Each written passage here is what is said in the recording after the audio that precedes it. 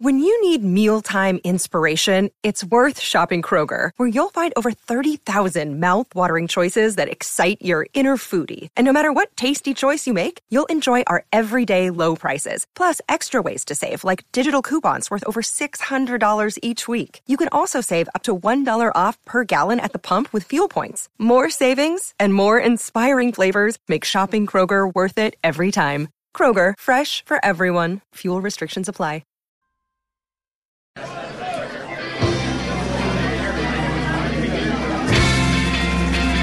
Hello, everybody.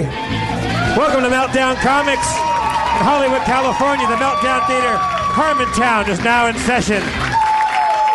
Please put your hands together for the mayor of Harmontown, Dan Harmon.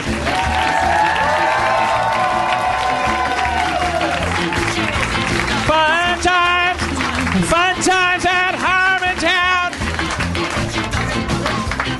I'm overcompensating. I'm a little exhausted. I'm bone sober and a little wiped out. We're back in the thick of it over at Community, and I'm very excited about the work we're doing. But it's very thorough work. A lot of very young writers being baptized by fire over there at Paramount right now. Where are you going, boss? I'll be right back. I'm going to get you some ice cream. Yeah, we're working hard. We start shooting the first episode of the 5th season tomorrow morning at 7 a.m.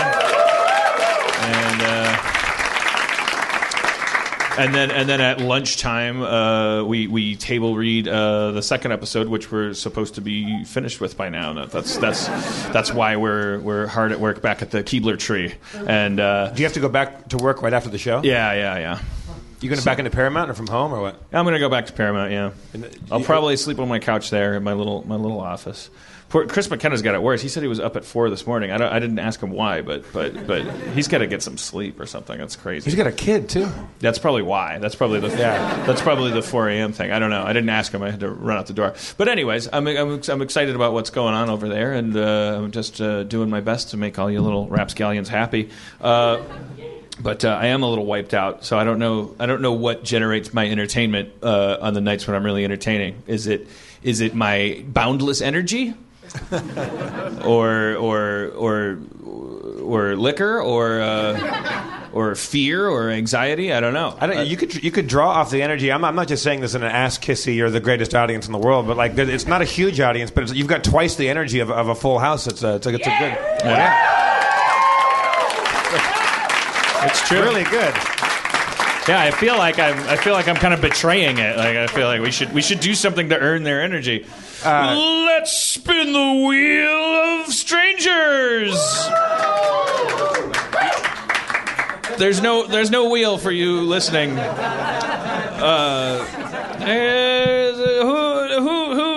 Who's in deep emotional pain in the audience? All right, a hand went up. There he is. It's Levi.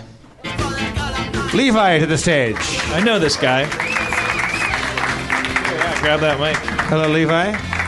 I feel I owe it to the home listener to state that you've long blonde kind of Carrie Elwes from Princess Bride hair, and you also have his mustache from Glory, which is nice.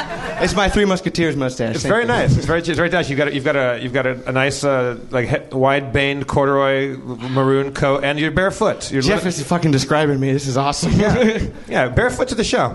Fuck shoes. Did you walk down Hollywood sidewalks in bare feet? Yeah. Actually, I washed my shoes before I came here out of courtesy. So. You washed your shoes. Oh, wait, fucking shoes. I'm fucked up. I'm sorry. I washed my feet before I came here. I think you washed your shoes and you left them in the dryer, and that's why. Yeah, they're still hanging back on the line, so I gotta hurry up and get back there. So, Levi, we met in Madison? Madison. And you were driven up there during the Harmontown tour from Idaho? Iowa. Same thing. Iowa, whatever. And where you live on the banks of the Mississippi. Yes. And you're a big old Dan Harmon fan. Yeah, I have my girlfriend to thank for that, but you are... I'm not a fan, really. You're kind of... I've never had a hero, so I don't know how to put that in terms, but like... whatever that word is in comparison to you. What do you find heroic... As a person... what? What do you find heroic about Dan? He's fucking getting up here and like... this is scary shit, and I'm an actor, I do theater and stuff, but you guys are fucking freaking me out right now. But not only that, but he gets up here and he doesn't do a bit, he doesn't put on shtick, he's just Dan Harmon up here. And all of us love him for that, don't we? Like that. That's the fucking reason I came here. Can I sit down? I'm like... Yeah, please sit down. Put your feet up. Apologies, Jeff. Can you show the crowd the bottom of your feet? I just caught a glimpse of this. Holy, what in the Bangladesh? Yeah. Jeez. Yeah. Sooty. That's your city, guys. Let's call your feet sooty. Were you cleaning a chimney before you came over here? Just right in the car, Jeff. All right. Well, that's what the bottom of shoes probably are like. And that's why I don't wear them. It's the same thing. Well, yeah. What about why not shoes? Well, besides not shoes, and actually, it's just more comfortable for me. You guys are personally the weird ones. All of you guys with shoes. I don't know how you can do it. Like it's so there. Yeah, that's it. You fucking weirdos. You're all awful people. You shoers. But unlike something like if they all had pink bows on their heads, like the shoes have this like deeply practical purpose. No, they shield the human foot from purpose? Yes, from broken crack pipes and bees, like half dead bees on the beach. I did. In all honesty, I since I don't wear shoes, I did wear it over a pile of dead cows just a couple of weeks ago. You wear shoes when you have to walk over dead cows. Yeah, I'm not an idiot. It's fucking shit growing in there. Can we learn a little bit more about walking on dead cows? What do you want to know? I want to know why you're walking on dead cows. What do you mean? What do I want to know? Did you have a hand in their death? Were they dead before you? If I did, they wouldn't be in a pile like they are. Like that's inhumane. But as an Iowan in California, I can't technically tell you why I was walking on that dead pile. Besides the fact that it's rich in nitrogen, and which is a good fertilizer for plants. For the podcast listeners, I was not winking. That was a twitch. I don't. Are you supposed to use entire dead cows for fertilizer? You can use no. You can use live cow's poop. I'm just making the best of a situation. I rent a property and I live on a farm, obviously. And the landlord is a terrible person. And I really hope someone listens to this. My address, I'll tell you later. I love you too. I'm sorry, but my landlord just treats the cows poorly, and then when they die, he says it's awful. It just piles them all on top of each other, and then just lets them sit there. And then you go walking on them. For a purpose. You go out to harvest their nitrogen. Yeah, it's. I got nothing. This is fucking.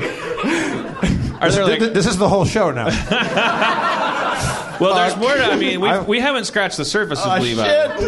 I have a lot of deep emotional pain. Are we allowed to scratch the surface? Can we talk about anything? You can talk about me every which way. All right. Well, I can take it. You're not bullying me. Like just. Right. I'm an open book. Yeah, I just want to know what you're comfortable talking about. Because when we talked in Madison, you at the end of our conversation, which I thought was nice. Now, I wouldn't be shocking you to say you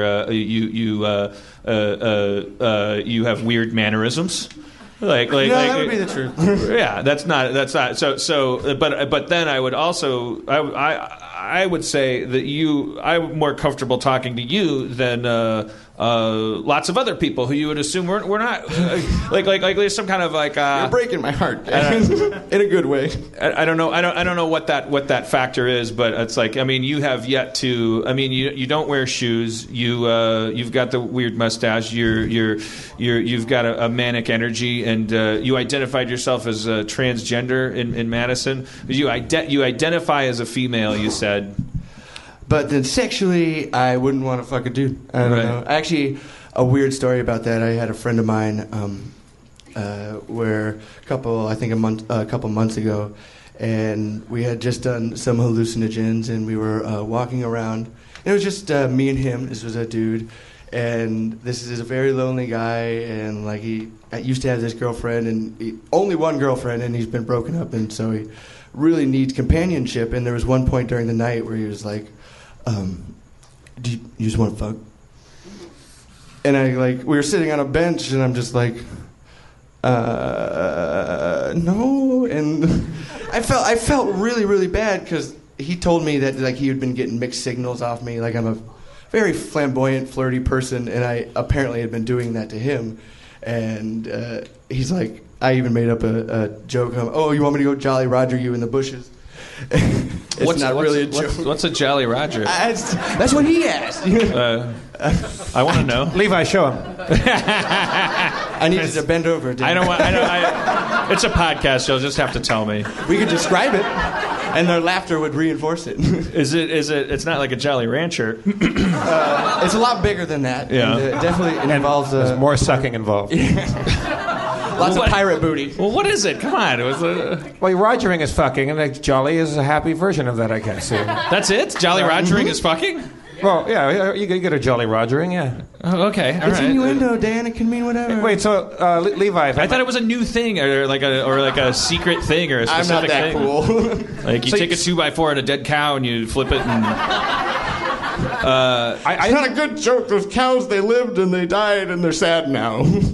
So you all right? So I don't know where to begin. I don't know where to middle, and I don't know where to end. My girlfriend doesn't know where to begin. I saw you made a video that's online. Maybe you can tell people how to get it to it on YouTube. It's like a Harmontown fan video, which again on paper, if someone were to be afraid of someone, like this video has all the earmarks, and yet I don't fear you. But the facts on paper about this video, which are that you made it by yourself, you play me, Jeff, and Aaron, and yourself, and in the beginning of the girlfriend too, and my girlfriend. And Spencer. And in the beginning of the video, realizing that Harmontown is canceled that week, you basically, not to put too fine a point on it, you take rope and other implements and you abduct each of us. I didn't abduct you, and I didn't abduct Spencer. Both of you came willingly. You lure us. I lured you with a bong and something else. And then it's you by yourself in this apartment playing all of us doing a Harmontown show for you yourself, wearing different wigs and beards and things. Psycho. But around behind you, it's like, I'm assuming this is not set dressing. This is where you actually live. There is just dead cows everywhere. There's just. Except for the corner pocket. Like, I saw that and I was like, oh, that's next to Jeff and that's in between Aaron. That's got to be a weird joke there about putting pockets in things. It looks. Never mind. I haven't seen it. I'm very intrigued. On the walls behind him, there's like writing on the walls. It look like maybe like if. Oh no, you're talking about my room. Yeah. Oh, it looks that like is a crazy person's room. Yeah. Jeez Louise. If I was set designing for a Sirhan biopic, like there's like swirls and then there's other writing and then there's like writing and drawing and yeah. What is written on the wall?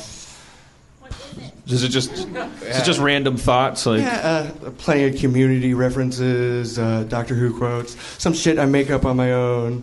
Actually, I really like it because I have to do it all the time by myself. I really like it when my friends come over. I have a big box of markers. I'm like, go ahead, write whatever the fuck you want to, as long as you don't write over anything. As long as we respect. Levi, I have a question for you. So you identify yourself as a woman, but you still have the male facial hair. Is that a conflict? That's acceptance. And it goes back to the fucking thing. I really want to be able to have the womb on the inside of me and have kids. That's the only, not the only reason to be a woman, but I mean, that's the reason why I wouldn't go into a surgery right now. I mean, you can't get that. You'd have to drink a magic potion for that to happen.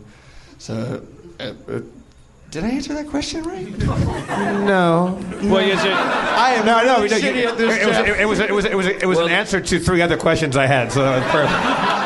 Well, there's transgender where you just identify, where you just express as another gender, and then there's transgender as a subset of that. People who go, okay, not only am I expressing as another gender, I'm going to take physical steps. And you're saying, well, the brass ring is having a uterus, and that's not achievable through medical science. So why not have a mustache? Pretty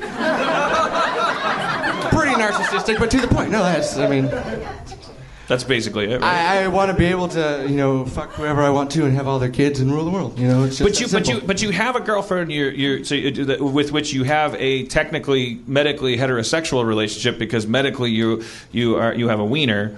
Do you have a sexual relationship with your girlfriend? Yes. And so when you guys do it, it's a wiener going into a wee-wee. I like that. But it's odd, isn't it? I know. I mean, I hate to sound like a fifth grader, but so is that lesbian sex? Is that is it? I don't know. No. Since I know that I can't have what I want, and to try and force anything other than that is sort of childish, then it's accept what something gave you and live with it. I can't.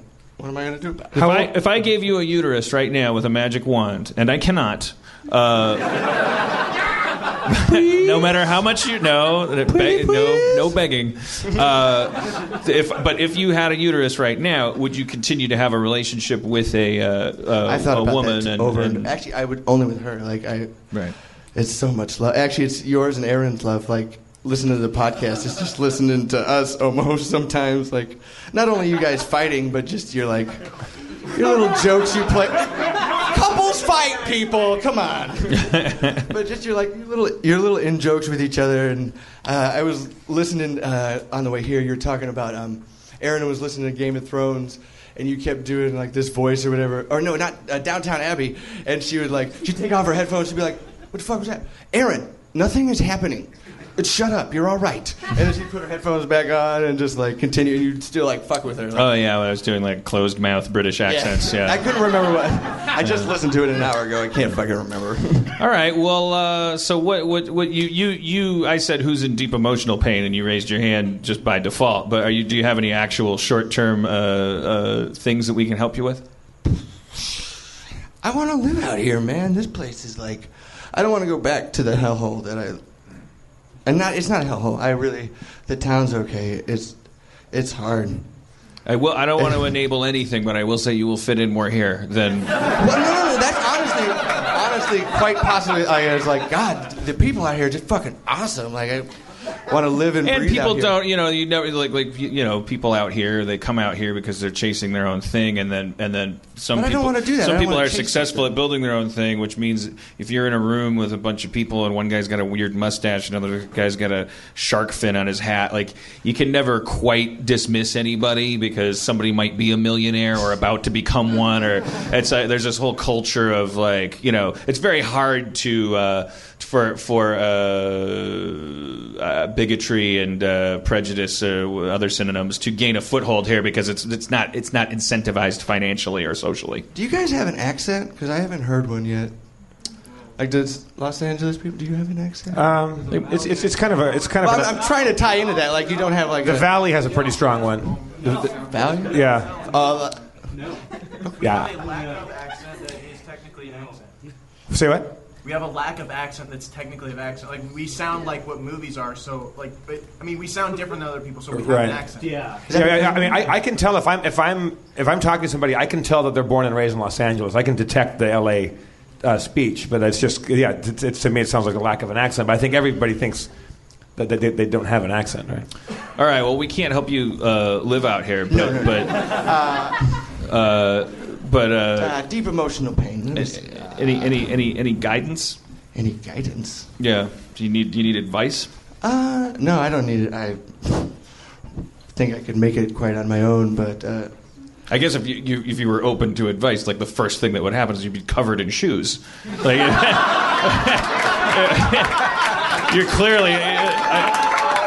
I believe you when a man that is that committed to not wearing shoes says I'm not in the market for advice. I would truly believe you because you're I sometimes don't tie my shoes and I'm belligerent about it. Don't tell me to tie my shoes, and I bought laceless shoes. And looking at you, if you just from the neck up or even from the waist up, you got the coat on, the jacket, and you have this neatly trimmed, kind of what could be considered fancy facial hair. That's kind of fastidious. I would expect. like spats and some razzle dazzle like spectators. So I'm throwing you off that I have the facial hair, but so you're kind of like you're very what kind of walking contradictions, which is great. It makes you. I fucking love that's awesome. Yeah. Do you think that your feet are like hobbit feet? Like are they like more equipped? They must be. By they don't now. have hair on the top, but no. But I mean, thick. Like, are they like they're like shoe feet? Are they like developing calluses? Are they no, more? It's developed. It's about like a half-inch callus on the bottom of my foot, like. So are you maybe like the shoe wear equivalent of a nudist in that like you're thinking like maybe we should all not wear shoes? No. I when I said that thing about you guys are weird for not wearing shoes, like go ahead, do whatever the fuck you want to, like just don't make me wear shoes, like. But where is there a route to that? Is there anything more to that? We know you don't have to. No one's going to make you. But did you wear them in Madison when we met? Because it was snowing out there. No, he would. Yeah, I got I frostbite, can confirm actually. that. You came barefoot in the snow. Yeah. It was bloody cold out there. Yeah, I got frostbite. And blizzard, and he didn't wear shoes the whole time. Damn. Yeah. Spencer doesn't wear pants anytime. Like he's always in shorts. And I bet people give him shit for that all the time. We're not giving But there wasn't some formative experience. There's not some route, like kind of. I was forced into shoes, actually. Like many of us were. We get trained not to touch hot stoves, not to walk into traffic. And I'm not picking on you. I'm just like I'm engaging in the dialectic here, so because I want to find out because you're different in that you are committed to not wearing shoes, and I'm curious if there was a. Expound on that. You were forced to wear shoes. I'm sorry I cut you off. Okay, what are you looking for? Like the moment I turned? Yeah, like your origin. Wearing shoes, yeah, and then I stopped wearing shoes. Your parents were killed by a shoe outside of an opera house. Shoe Man, the Levi story.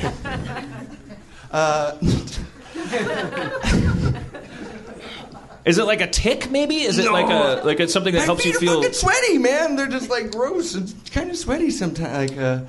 So you think? What do you mean by tick? So shoes are extra uncomfortable for you, maybe. I can't even wear a pair of sandals. Like they're just. You guys, even if I was wearing the sandals now, like the people in the back would be able to smell my feet. Like, but you did don some shoes to walk through the cow carcass field. Safety first, Jeff. Okay, all right. What about, how about frostbite in Madison? That was me being cocky. Don't take that tone with me, Levi. All right. Well, let's have a hand for Levi for joining us. Thank you. I'm going to tell you stuff. Okay. We're gonna enjoy your stay in Harmontown. This episode of Harmontown is brought to you by Fulton & Rourke. Jeff, you're sick of spilling all your colognes all over the place. You hate liquid colognes, is that correct? It's my nemesis. It's the thing that gives me nightmare dreams all night long. I can't remember how many times I've walked in on you just covered in sticky, wet cologne. I have traveled and broken a bottle of the cologne that I wear, and then my luggage smells like a French whorehouse for the rest of time. Yeah. But Fulton & Rourke is a men's fragrance and grooming company that specializes in solid colognes, shave and shower products, all designed to make getting ready easier and more enjoyable. Now, when you say solid colognes, do you mean like solid in the jazz sense? Like, wow, that jazz solo was solid. You know, I do mean that, but I also mean physically solid as well. Oh, like you're talking about a wax-based cologne that travels in a little small package that I can't spill all over my luggage and smell like a Mexican tit house. So these are travel-friendly, wax-based colognes that can go anywhere? Plus, there's nothing to break or spill, and of course, they all smell fantastic. Fantastic. Like a Mexican tit house. I mean, there's different levels of Mexican tit house. I mean, there's the high-quality ones. There's the ones that you wish you didn't go to. Right. Yeah. Titas fantásticos. Is one of their fragrances called Mexican tit house? Yeah. Que fantástico. Fulton & Rourke's bar soap is designed to exfoliate the skin with or without a washcloth. Also, you don't even have to touch it. It comes and does it in the night. Well, that's amazing. That's literally unbelievable. Did you know, Spencer, that GQ magazine just named their shave cream the very best on the market today? Well, yeah, of course I knew that. Why would you ask? I mean, who am I asking? I mean, this guy, you go to his house, it's like an episode of Hoarders. So many back issues of GQ magazine there. Right, and I got to tell you, my house is made out of bricks of cologne. Wax-based cologne, I hope. Yeah. Try it yourself at FultonandRourke.com and save 15% off your purchase by using the code FERAL, F-E-R-A-L, at checkout. That's Feral at checkout. Smell good for once, you fucking bums. Fulton and Rourke, get your smelling good. Fulton and Rourke, time to get your stink on. Off. Get your bad stink off and get your good stink on. Fulton and Rourke. Not by Menon. Different corporation. By Fulton and Rourke. See, we gave the audience a little treat because they're such a good audience. We brought Levi up. That was more exciting than I had expected. That was very nice. That's a fascinating guest to bring up. What else? You did a good job, I'd say, too. You did a good interview there. You're actually...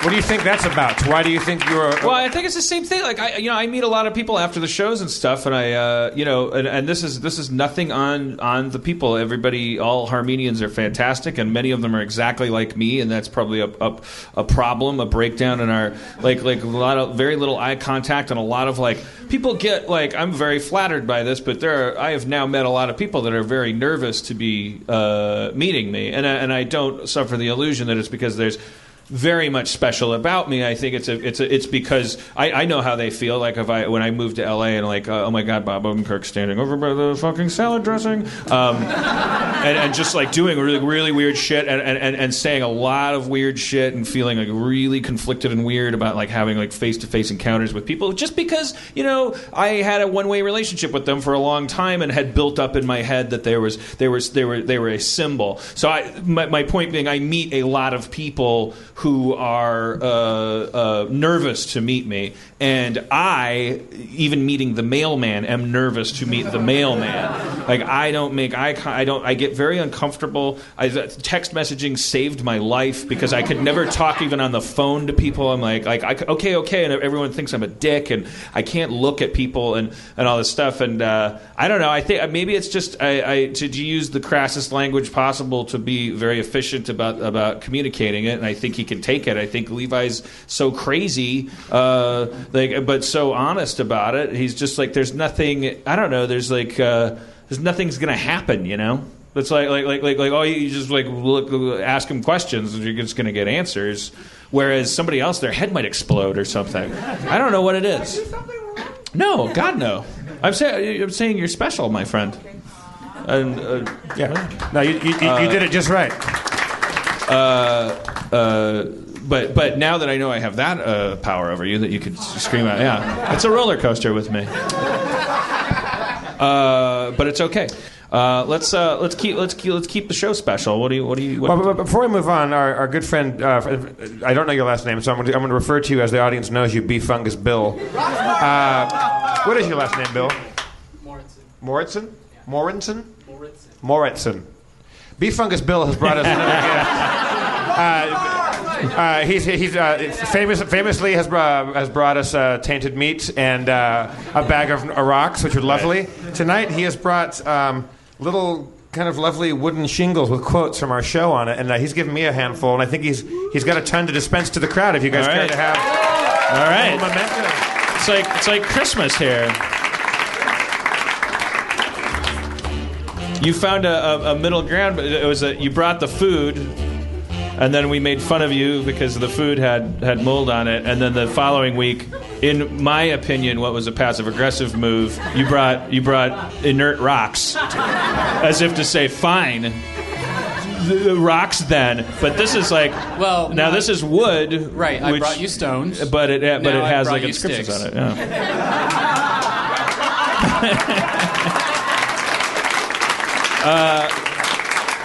But the weird thing is that the sticks have words on them. Right. Yeah. I ate the country like Pac-Man. That's a quote from me. I don't even know what this one is, but I'm quoted as saying, "You fuck Batman, we fuck you." What? I don't recall the context of that. But it sounds like something I would say. No, when did I say this? Season 3 of Community was written on anus? It was posted somewhere. It was Pittsburgh. Thank you. Levi knows the city. Adderall. My friend did, not me. Yeah. Did I mean to say Adderall and I said anus? I like this one where I take a bold stance and say, I take adorable shits. They're like unicorn tears. If that one's not correct, I want to take it back because, like, all right, in order to get through all of these, and there's like 62 of them, I had to like sort of plumb the depths of the web to wrangle enough of these to.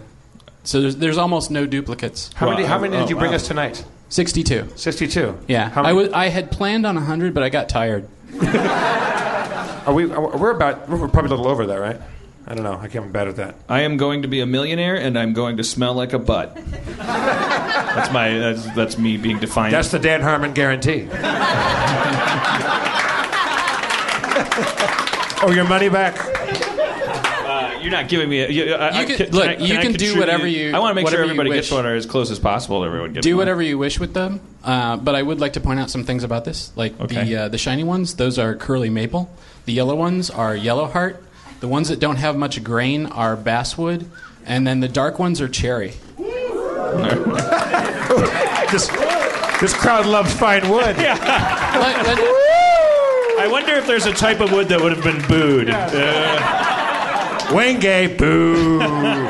Too exotic. Well, I would like to donate these to make sure everybody gets at least one. Yeah, and I've got about 7 or 8. So if someone gets shorted and wants one, they can come up and grab one from me. I'm eating the lead paint of my own ego. Damn. I was actually hoping you'd keep that one. I like that. It's very appropriate. That's one of my favorite quotes. All right, thank you, Bill. You're going to hand them out now? Sure. All right. Sure.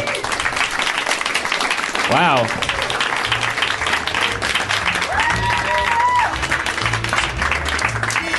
It's a special night. I don't know if it's first-time visitor accessible for a special night, you know. What do you mean? Well, I don't know. It's not like there's no cats jumping through hula hoops or anything. I'm not telling stories about jerking off. I came into the green room and you looked like you were half asleep in there. You looked really. I'm just mentally exhausted. I just I've blogged about this fact. Just writing is it's so hard. It's like you really like before your body gets physically tired, before your eyes get sleepy, before you get frustrated, like your brain actually just wears out because you're just like you're running it like a motor because you're like looking at this fucking blackboard and going like, okay, so what does Annie want again? And it's just like, and then one person goes like, well, I think she wants to feel loved, and then someone else goes, but if she wants to feel loved, why how come she's being so mean to Leonard? And I go like, all right, what if it was like Tron? And everyone goes, oh. Unless that solves everything, in which case, yeah, it's just problem solving, mushing your brain up against the boundary between it and the shit that you need to know for the whole time. Are the other writers have they gotten on board and are they still intimidated to talk, or does everyone fire in? They're coming out and they're great because now but we've had to break up into smaller groups. There's so many of them and they're so like all of the circumstances are so strange. But I think once we just takes a while, and then we broke up into small groups and now they're. I don't exactly have my ear to the ground, like in terms of gossip and stuff, but it seems like they all really like each other too, which is kind of a feat with 14 writers. Like there's usually one person that's like, oh, here comes Stanley. Boy, what a mistake. What's your feeling about the episodes? Can you compare this to how you felt going into previous seasons? I feel better about 501 than I've felt going into previous seasons, but I can't bet my life because it's just so, I don't know, I'm so close to it. I can't, I don't know. Are there any like nods or winks to the fact that you're back? Is there like the fact that is there any kind of dealing with that, or are you just kind of just picking up where last season left off? I mean, the circumstances of coming back and having to do a fifth season, like they automatically kind of generate a context of nodding and winking. Like, I don't know how to explain it. Like we're getting back to basics, and so that feeling is in the air. And so I'm not doing a bunch of inside jokes and going like, what happened last year, boy? I had a bad taco. Did you have a bad taco? No, we all had bad tacos. Now it's all gone. Turn on the fan. Every time there's a reference to something that happened last season, just foghorn. I mean, that's not entertaining, to do that. It would be pretty entertaining, I think. I think you get mileage out of that for an act or two. Let's do Q&A. I don't know why I spun a wheel. Anybody have any questions? Jesus Christ. Like camera over here as a documentary guy. Neil Berkeley, everybody, the maker of our documentary. If your question is, how's the documentary going? Clearly it's not finished. Still some shots to pick up. Yeah. And that's how I learned about America. Now get the fuck out of here. Kidding. What was your question? If you could be a were version of any animal during a full moon, what would it be? All right. If Dan could be a were version of any animal during a full moon, which animal would that be? Were version of any animal. I would. You can be a were cat. I guess you could. Yeah, you can be a were whatever you want. It would have to be rampaging. Right. So yeah, were is not wolf specific. You could be a were whale. You didn't ask me, but I'm going with were whale. And I just no control over this, right? It's all every full moon. All right. Well, I just want to. I have to think practically because look, I don't keep track of time very well, and I just want to make sure that like I'm not like in a place like if it was a tiger, then there's places where that's not going to be cool. So I feel like it's a boring answer, but I feel like I just go regular house cat so that I maximize my ability to like hide, but also blend in and get away. And if anything should go wrong, I'm kind of wasting the power by just being scared of it, I guess. Just started dealing with it like a disease, like I have weird diabetes. I guess I'd stack some Snickers bars and. So you're a human, but I would turn into a part human, part whale. That's probably a bad idea. Would I be able to? Oh! It's a were. I'm a were-cat. Like I'm not just turning into a cat. So, were-whale wouldn't work because I would turn it. A moon would come out, and I would just be a whale on this, sitting here at this podium, and I would die. Yeah. Okay. I would have to be near a body of water at all times. Well, then maybe like a were-chimp, so that people could barely tell the difference. Like you just feel like.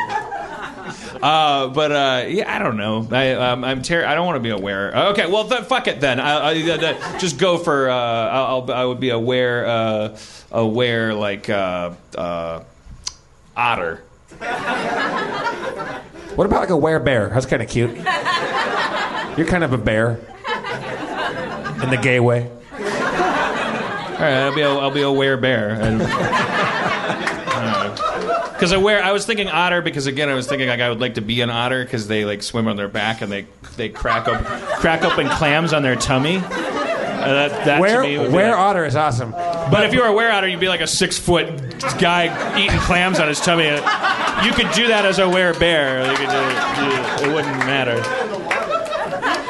But the otter would have to rampage. What would the were otter's enemies be? Clams and like mollusks and stuff? I think you're confusing it because wolves rampage and werewolves therefore have to rampage. I think if you were a were-fish, he had the caveat that you would have to rampage. I don't think all wolves would rampage. Oh, okay. So you have to rampage. So, all right, a were-bear. I'm just gonna got it. Were-bear's good. All right, 2 more questions. All right, no. All right. Are you worried about once you colonize this perfect moon colony, Right. that you would have nothing to rant about if it's perfect? Moon colony. All right. The question is, thank you for getting us back on track. What's your name? Greg? Kind of an ordinary name. We had Levi. What was your name? Chud. Chud? What? Not really. Chud? Like cannibalistic humanoid underground dweller Chud? Is it really Chud? That's what I've gone by. Oh, you weren't born Chud. That would be fucking awesome. How did the name Chud generate? It's kind of boring. In 5th grade, I figured I was an adult, so I could name myself. And a judge taught you a lesson. He said he named himself because he became an adult. He thought he could name himself. I decided when I was a kid, when I turned like 13, like coming into my own, like having identity things, I decided that my as a writer, my name was D.R. Harmon, even though my middle name is James. But I was at D.R. Harmon, and I when people would say, "What's the R stand for?" I'd say Rutabaga. Yeah, I'm not proud of it.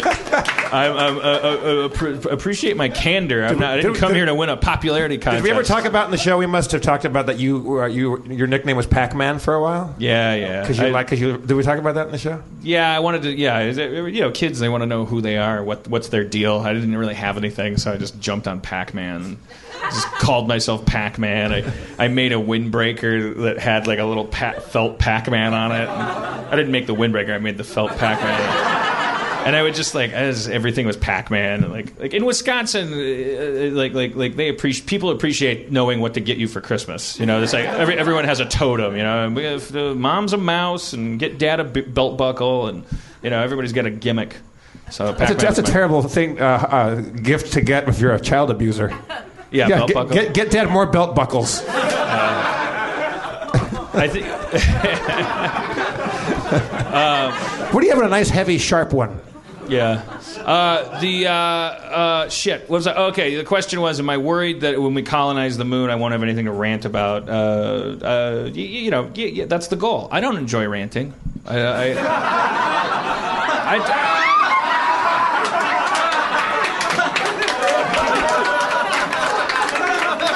I'm just sitting here looking adorable. I'm not doing anything. I do it because I have to. It's does a car enjoy producing carbon dioxide? No, it's combusting. It's got shit in it, and it's like it has to get the certain work done. Living on Earth produces a byproduct called rants. I think you'd find stuff to rant about. Well, at first I'd be like, but it would mostly be me. I'd be like, why didn't I bring a bottle opener? Yeah. I'm such a dick. I'm such a dumb dick. And I'd be like, You could rant at my little fancy VIP moon going as Phoenixville orbits you. It's going to orbit 4 times a day, too, so you see more of me. And we're all going to go by. We're all going to be at the Mexican restaurant mooning you. There were a couple people, I went into the Harmontown subreddit, and there were a couple people that were really taking me to task, or taking my idea to task, as if I had somehow implied that they should go to the moon with me, which I did not. And they're like, yeah, it seems a little hypocritical. I mean, if he hates capitalism so much, why doesn't he give up his big house? Like you were instigating that bullshit that you started.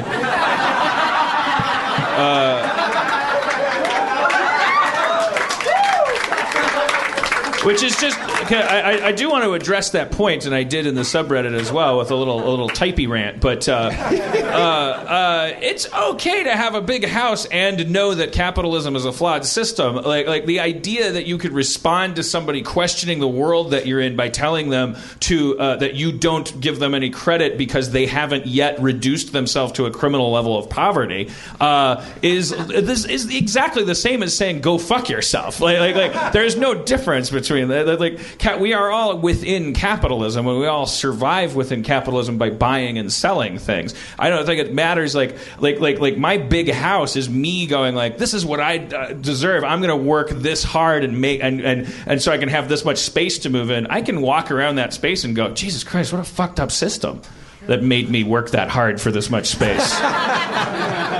and want to go to the moon and live in a little cubicle, but where there is no such thing as property and hierarchy. We'll go up there and we're going to have a good time, but it's not going to be any of these people that question me on Reddit. There's going to be a special detector that zaps those people. It gets more autocratic every time you talk about it.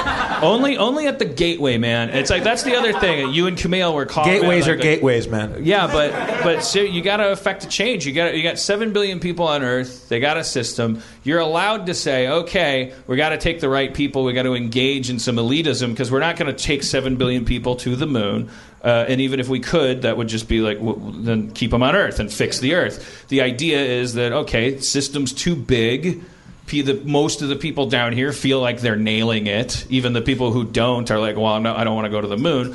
Some people would be willing to go, but you got to pick the right ones to take your best shot at starting over in a right way. So yes, you are engaging in de facto hierarchy and elitism because somebody's got to actually start the thing. But the goal is to get up there and hand over the reins to the collective. I promise I will. Did we decide that there was going to be a dome situation, or were we going to terraform it? How are we going to live up there? Well, I don't know how to terraform. I kind of feel like we should take somebody who knows how to do it. I'm looking at it this way. Like, I don't think I'm not going to give myself credit for knowing how to grow stuff on the moon, like make an atmosphere. But I've gone swimming with like goggles and stuff, so I understand the basic principles of sealing things off. Like, so I figure, and we have yet to terraform. I think you're a little cocky on that. I'm just saying, giving yourself a lot more credit scientifically than maybe. I think it's fair to say that if you can figure out how to live underwater, you can figure out how to live on the moon. Yeah, that's how they train the astronauts. Yeah. So because both places I have the identical problem. They need to be airtight. Right? Yeah. So we've accomplished both of those things. We have not terraformed anything yet. So I'm just saying, like, okay, we've gotten to the moon and we've hung out up there. So I'm saying, can I please get up there and hang out there so that people leave me alone? Okay. There will have to be like hydroponic, basil gardens, and so I can, garnish. We'll get Levi on that. Yeah. Levi's special carcass fertilizer. All right, one more question. That'll end this segment. All right, sir, are you there? What's the worst insult anybody's ever said to your face? Worst insult anyone's ever said to my face? Ooh. That's a good question. I don't want to get it wrong. Like, I don't want to... I remember being really hurt when I was, like, in my 20s, and I was helping this band load into this bar. Like, it'll take too long to explain why, but and then they were having trouble with like this bouncer or something, and I just made some comment, but I was actually trying to ease the tension between them. Like, the leader of the band was having trouble with the bouncer. Like, there was some misunderstanding about if they were going to get paid or if they were taking the door, something. And I just tried to like make a funny joke while I was like carrying somebody's bass chords or something. And I was like, yeah, well, come on guys, don't fight. And then the bouncer looked at me and was like, what, now you want to start something, Chewbacca? This is gonna really hurt my. I think it's about intent. Like, I think I really felt his like complete disdain, because who it's okay to be called Chewbacca. But I think at the time I was like it was like a weird, like I probably had an image in my head like, I look like John Cusack. And he was like, no, when I look at you, like, with my tiny bouncer brain and improv skills, like, I immediately say Chewbacca. And I'm not a Star Wars fan. Like, I'm a bouncer. Like, so it's profound. Like, you are Chewbacca. Yeah. Which means you're gross. Like, kind of like I just see hair and like animal. Yeah. So I remember that sticks out in my head. When I was in college, my Chewbacca. friend wrote an article for some magazine. His theory being that Chewbacca was the only Latino in the Star Wars movies. Yeah. Because his name is Chewy, which is short for like Jesus.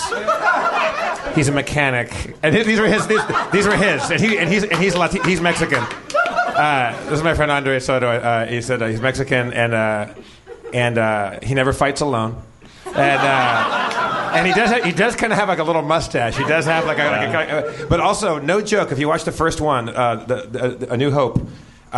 When the first time they get into the Millennium Falcon and they sit down, no shit, there are gold dice or silver dice. There are dashboard dice, and you never see them again.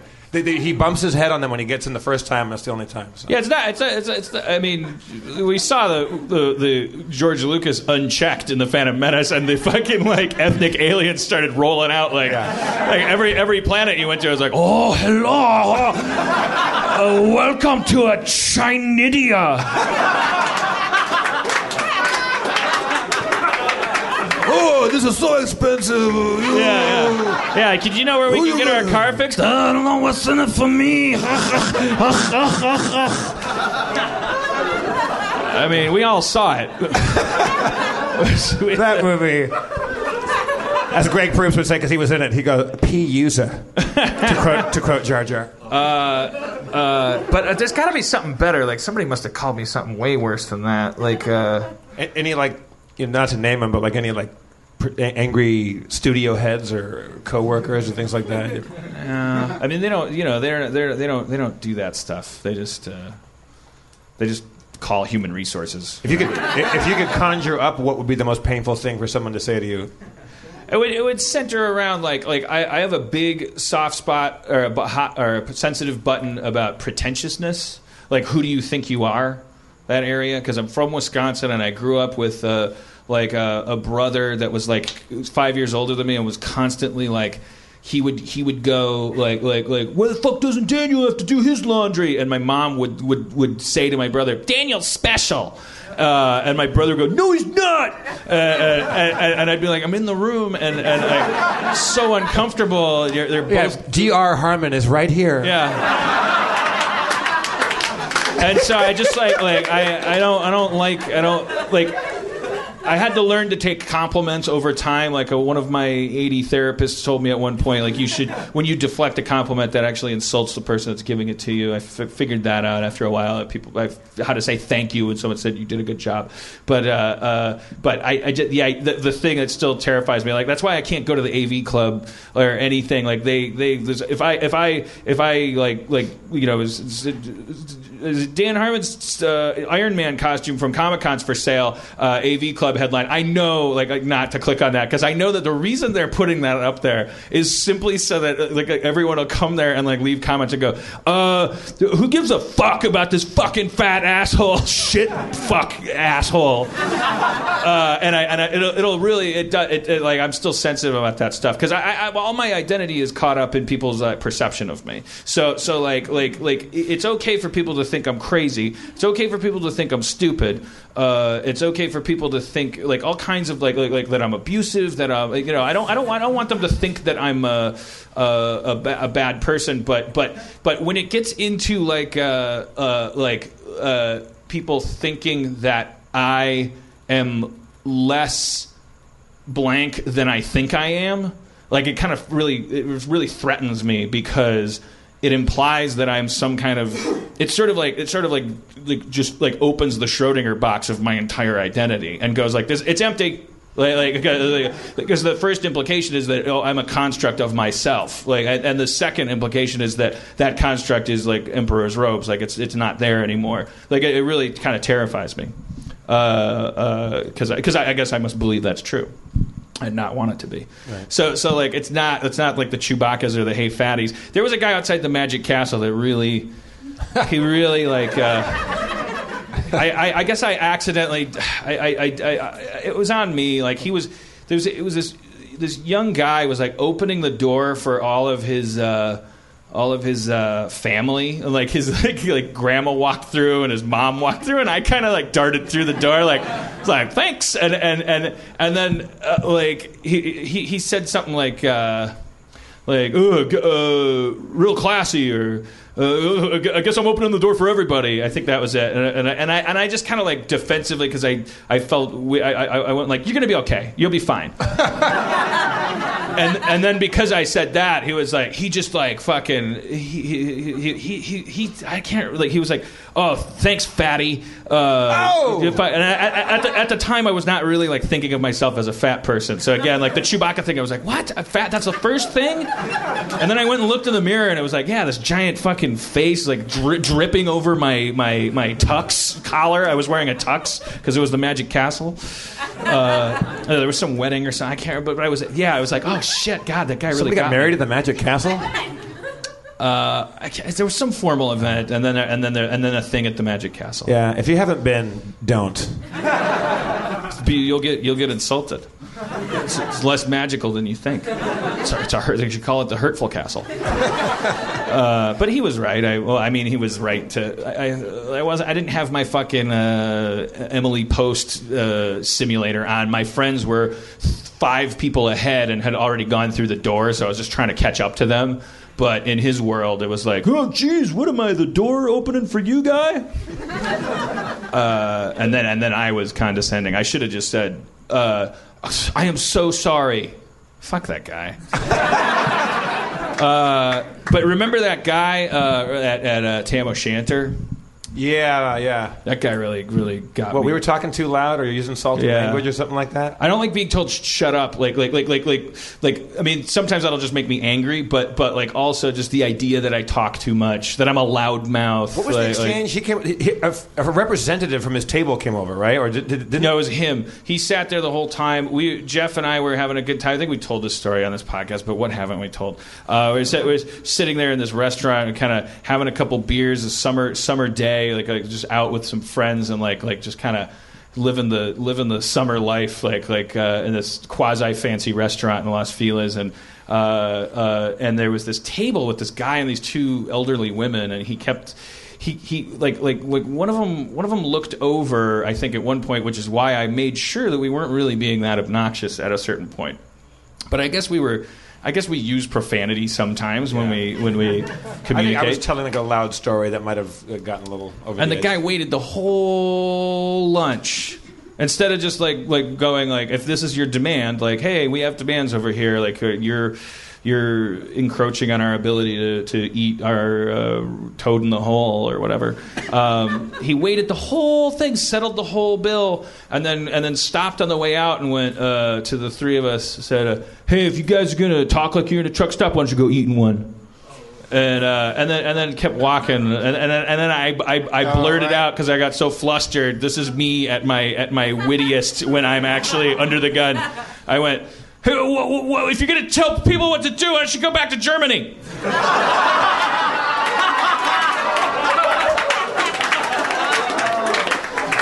To which he replied, yeah, go fuck yourself. Yeah, and I was like, what? Truck stop! Truck stop! He was mad he couldn't talk like a truck stop. Yeah, because he's clearly like under the thumb of his like mom's inheritance or something. Like who eats with two old ladies? And then, if I recall, the next 2 hours to maybe 3 days was spent with the esprit d'escalier, like coming up with the perfect retorts for that guy.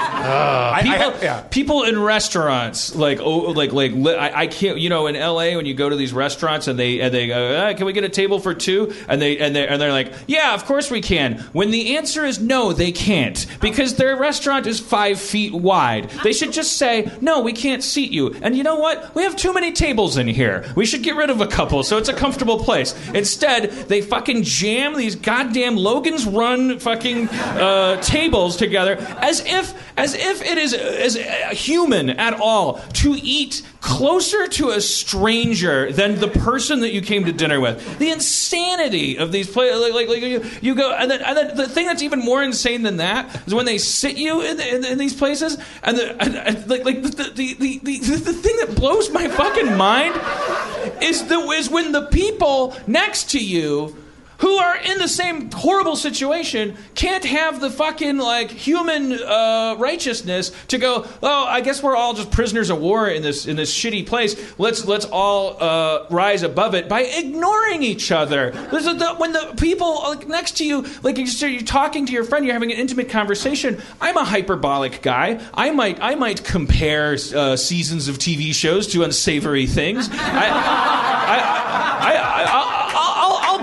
I'll grab my God-given word power to make my point. I won't do it loudly. But I'll do it effectively. And there's like a certain combination of words, and then every fucking time I eat in one of these places where you're close to start, somebody always looks over and goes like, that's actually really, or they're not really offensive, but like this, they'll just go like, oh, excuse me, I did improv for years. I was in UCB. Like, what was I? What you said? You said improv was bullshit. I said I was in a bullshit improv troupe. When I said, what the fuck am I talking to you for? What the fuck are you? Are you out of your mind? Was it? Oh! I'm sorry, sir. Was I rude to you? What are you doing? I'm eating and talking to my friend. What are you doing? I was on a date with a girl at a fancy restaurant, and we were. It was like a first or second date, and we were exchanging like philosophies. We were getting to know each other philosophically, spiritually. She was an atheist, it turned out, and I was like, well, I'm not. I would never bother to commit to that club, but I understand. And she's like, yeah, I understand. People need religion sometimes to, it gives them meaning and that whole thing. And I'm like, well, there is that kind of aspect of it. I think that religion connects people with the unknown, and that's the primary thing. But it has come to be a sort of a crutch for some people, because to put it very basely, like this sort of background notion in our heads that if you get cancer, it's your fault or something like that. And I just like, and I kept talking, and then this fucking woman over here was like I saw her head cock. So now then she starts leaning into her friend. So these two elderly women, and then I keep talking to my date. Now I have to put 20% of my attention on the lady next to me, because she leans over to her friend and she goes, "Did you hear what he said?" And the other woman, and my date has no idea that I'm now listening to them, and I'm just going and listening to them, and then the other woman goes, "No, what did he say?" So anyways, when I got my master's degree, I just decided I wanted to focus on he said if you get cancer, it's your fault. So I'm hearing this. I'm horrified that I'm hearing this, and so I'm on the date, and the person is expressing himself and getting to know me, and I go, yeah. I was like, excuse me for a second. I'm sorry. That's not what I said. And the look on the woman's face, at this barbaric action on my part, that I actually, she was like, I beg your pardon? I said, Chewbacca? I said, I overheard, I can hear you talking about what I was talking about, and you quoted me out of context, and little did I know that would be the story of my life. But I just I was talking about religion with my friend. I was using hyperbolic metaphors and things, and I don't think it's people's fault when they get cancer. And she's like, oh, well, I didn't know that you could hear me. And I was like, well, I didn't want you to hear me. It's a very small restaurant. They seat people very close. I guess there's a financial reason behind that. But we are both the victims. And well, I survived cancer. And well, again, okay. So I mean, this is very inconvenient for all of us. Like I'm on a date, and that's not surviving cancer, but it's also like it's also a thing that I want to be hooked into, and like have you guys met? Want to just shove the tables together? And it was a fucking nightmare. It happens every time I go out to eat, unless I do the thing that I've learned to do, which makes me a curmudgeon and not as fun to go out to eat with. I walk into a restaurant. If that is the situation, I go, no, we're not eating here, and that now my problems are over. But I don't know why I'm telling you this. I was at a restaurant years ago. It was an Italian restaurant. I was sitting on a little outdoor sidewalk area having dinner by myself, which I like to do.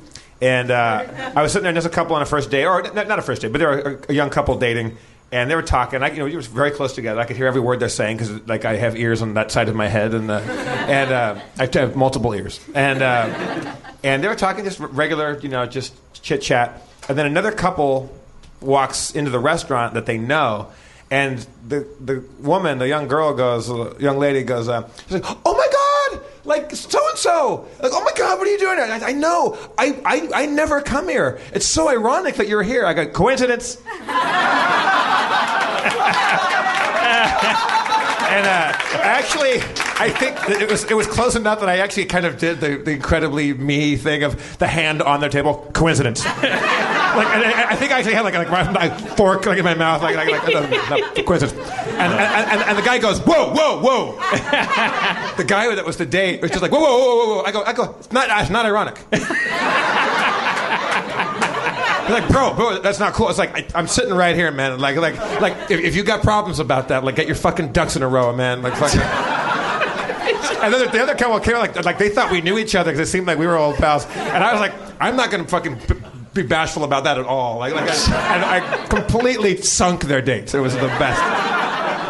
Well, I know that makes me an asshole, but fucking.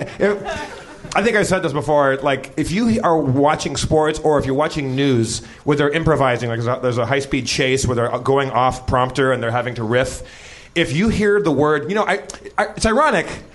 100% chance there's going to be no irony in the pursuant sentences, and it drives me fucking mad.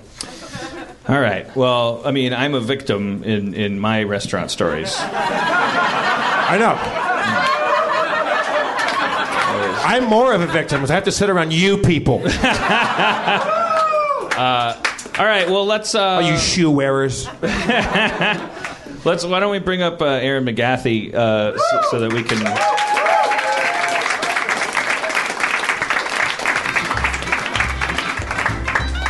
Aaron? Oh, she's probably peeing or something. If I know her... She's taking a shit. We're both cleansing. She's probably in the bathroom. Let's bring up Spencer Crittenden instead. Spencer Crittenden!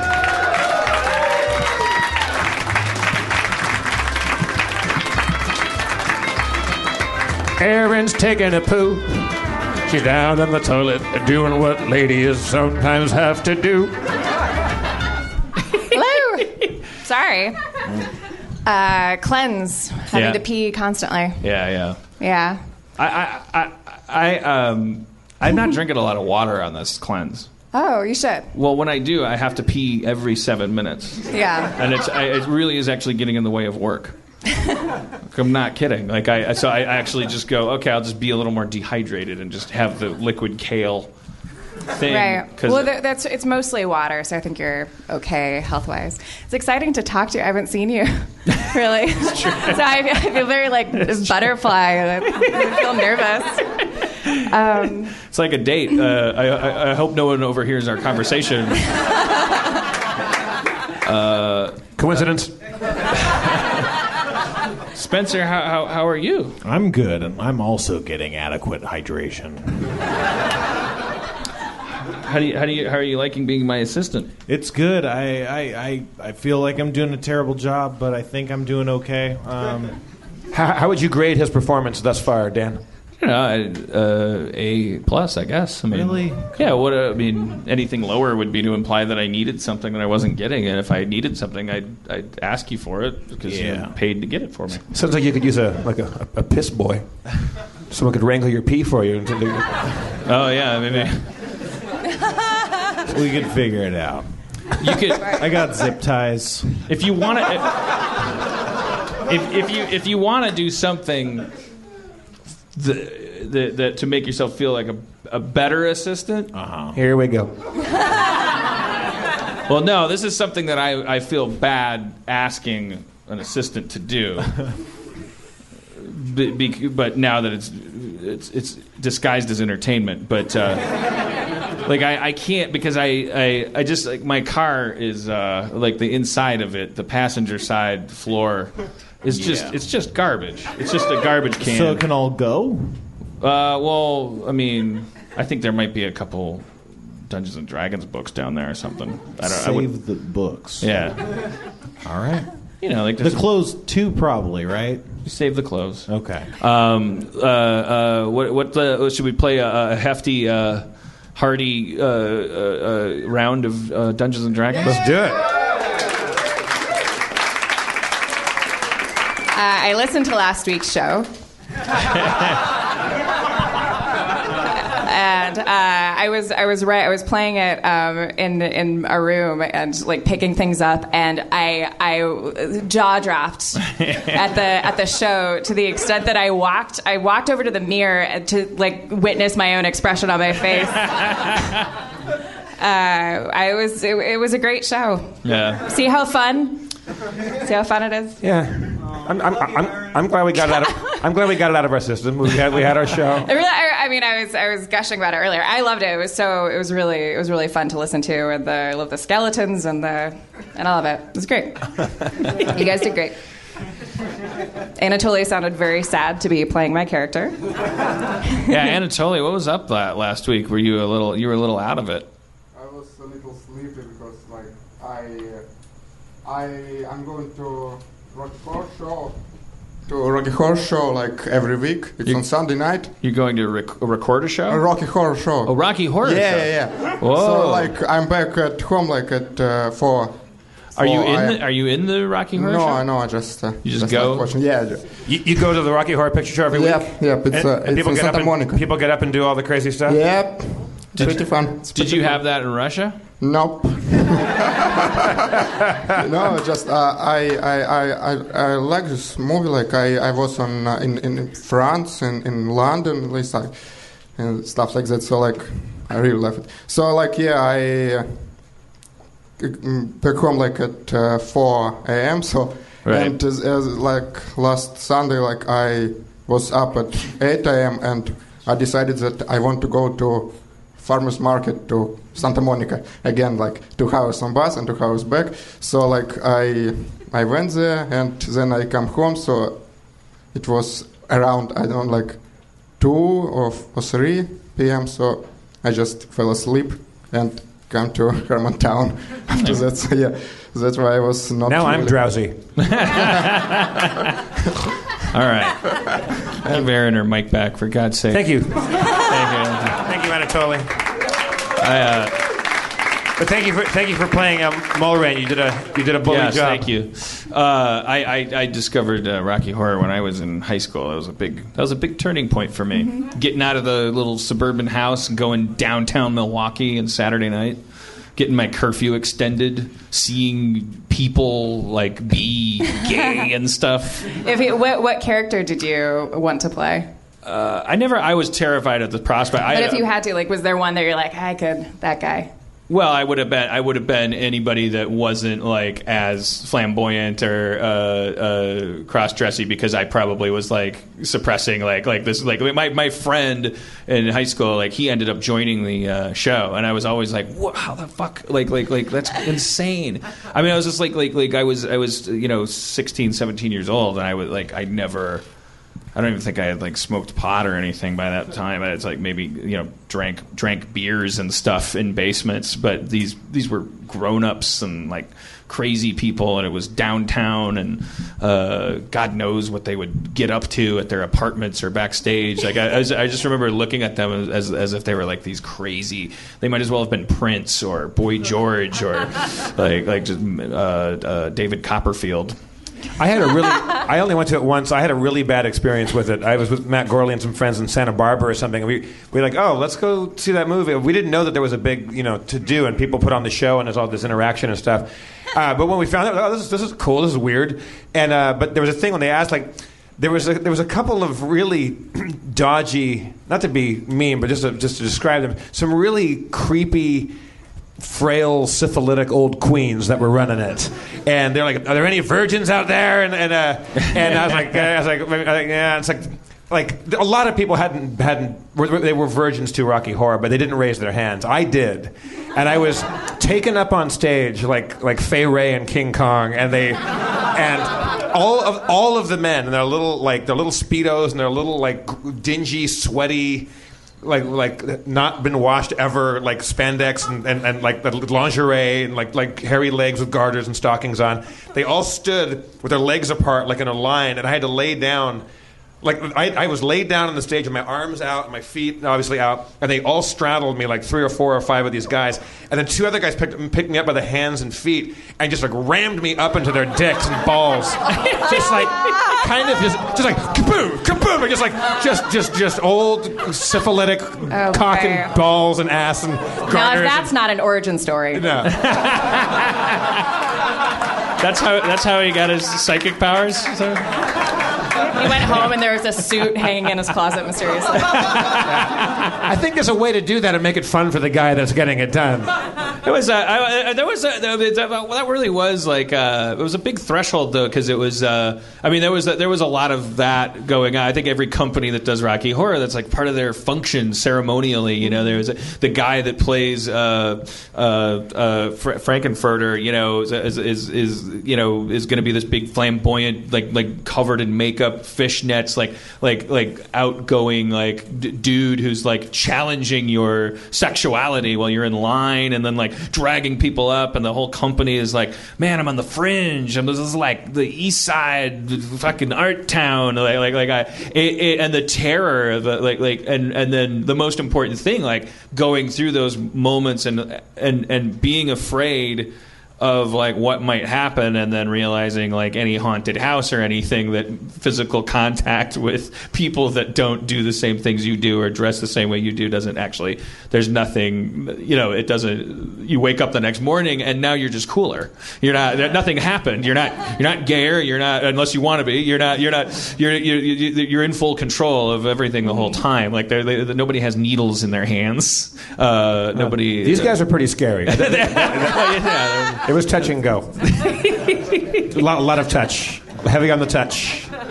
But I remember walking down the halls of my high school, the following Mondays, like just feeling like I had graduated something. It was like, I bet my posture changed a little bit. Somehow it changed back in the interim, but it was a valuable service provided at the local downtown independent movie theaters in our little small towns. There's little kids like me. Where are you going to go to see a Tarantino movie back before Tarantino was an Oscar winner and stuff? But thank God.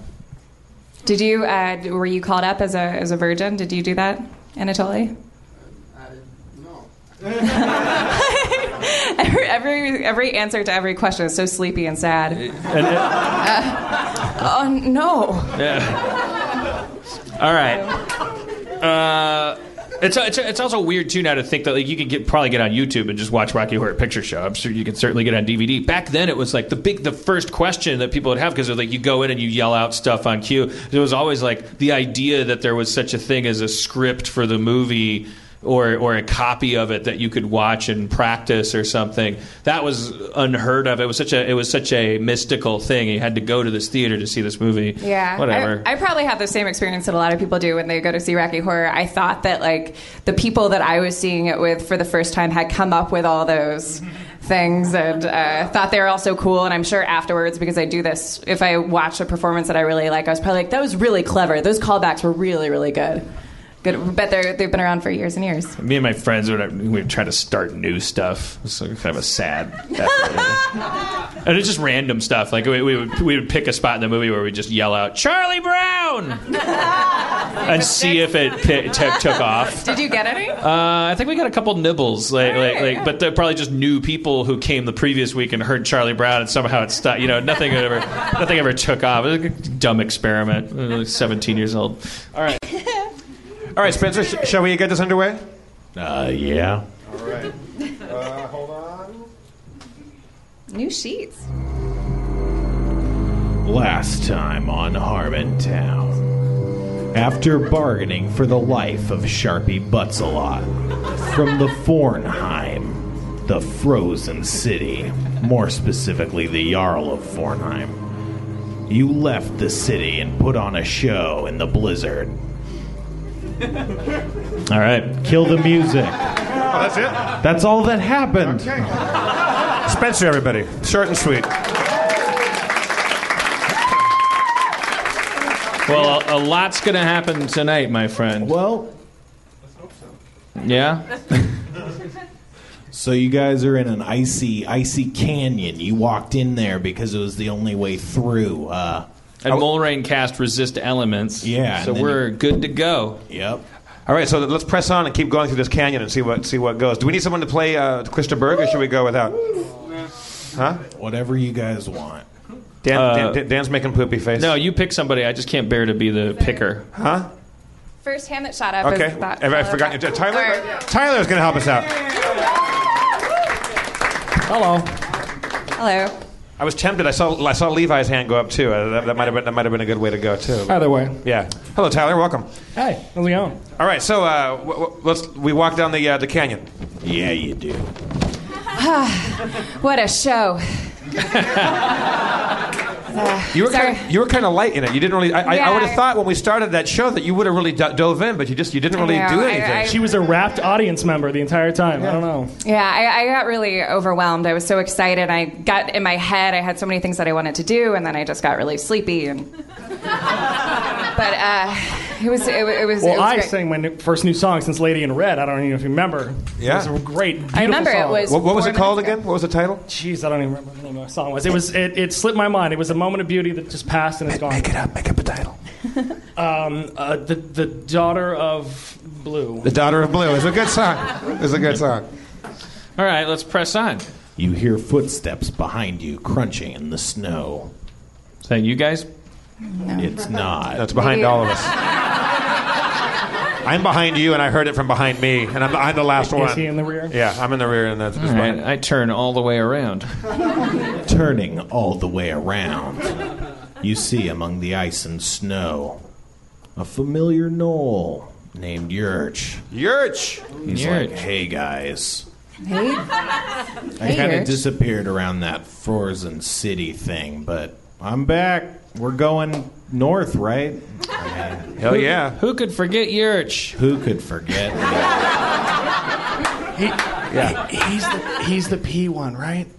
The one that smells like pee all the time? Oh, yeah. Okay. All right.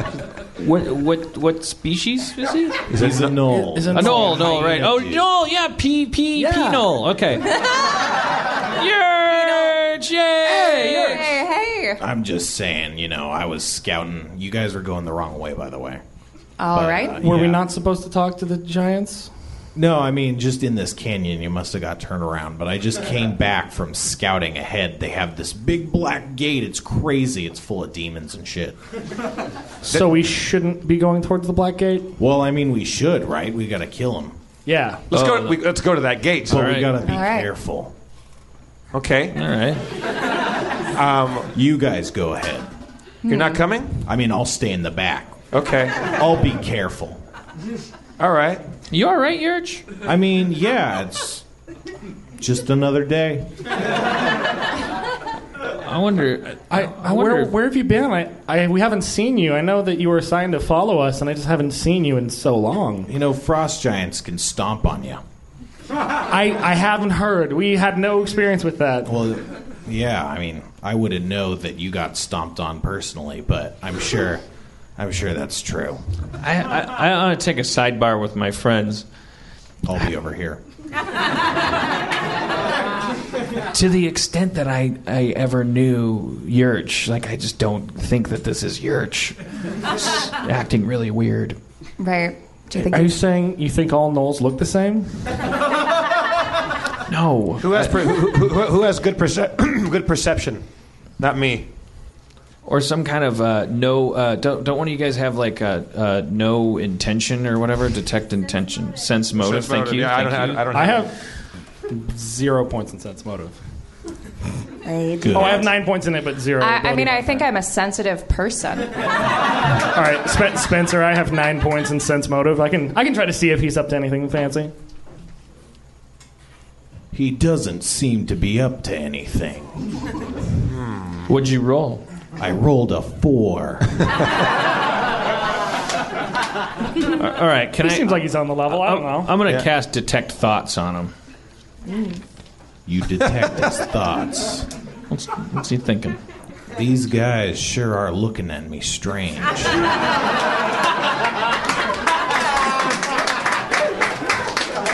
What'd you get, Sharpie?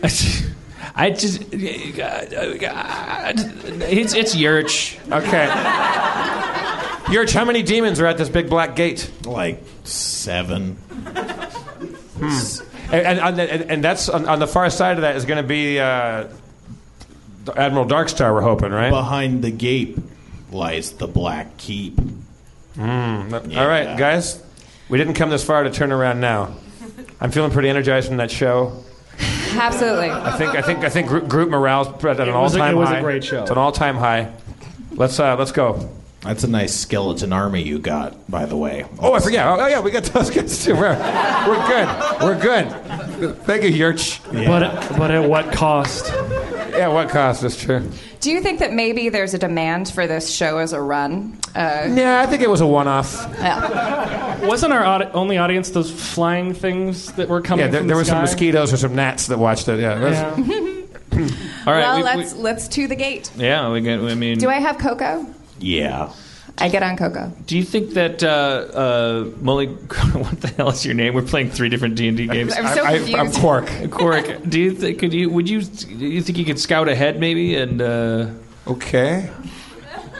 I'm gonna send Avenger up. Do you see maybe how far want someone who has stealth to go first and check it out? Yeah, he's stealthier than me. He's a rogue. Yeah. First, I'm going to send Avenger. Fly up. I just want to get a distance. I don't want to talk to Yurch about it. Like I think he's high. So I'm going to send Avenger to see how far the black gates are. You send Avenger up into the sky, but after a moment or two, he returns. He gives you a look that says, "It's snowing. It's too hard to see from up here. I'm not used to this kind of climate. It's cold." It's a very subtle look. Richly nuanced. I almost thought it was going to be a rap. A lot of cadence to that. All right. Well, why don't you stealth types scout ahead? Okay. I don't know. Let me. I'll go with you. You want to go with me? All right. Just stay a little bit behind. Christopher and I walk ahead, and I have my sword out, at the ready. The two of you go ahead down this icy canyon, and you round an icy bend, and you see it.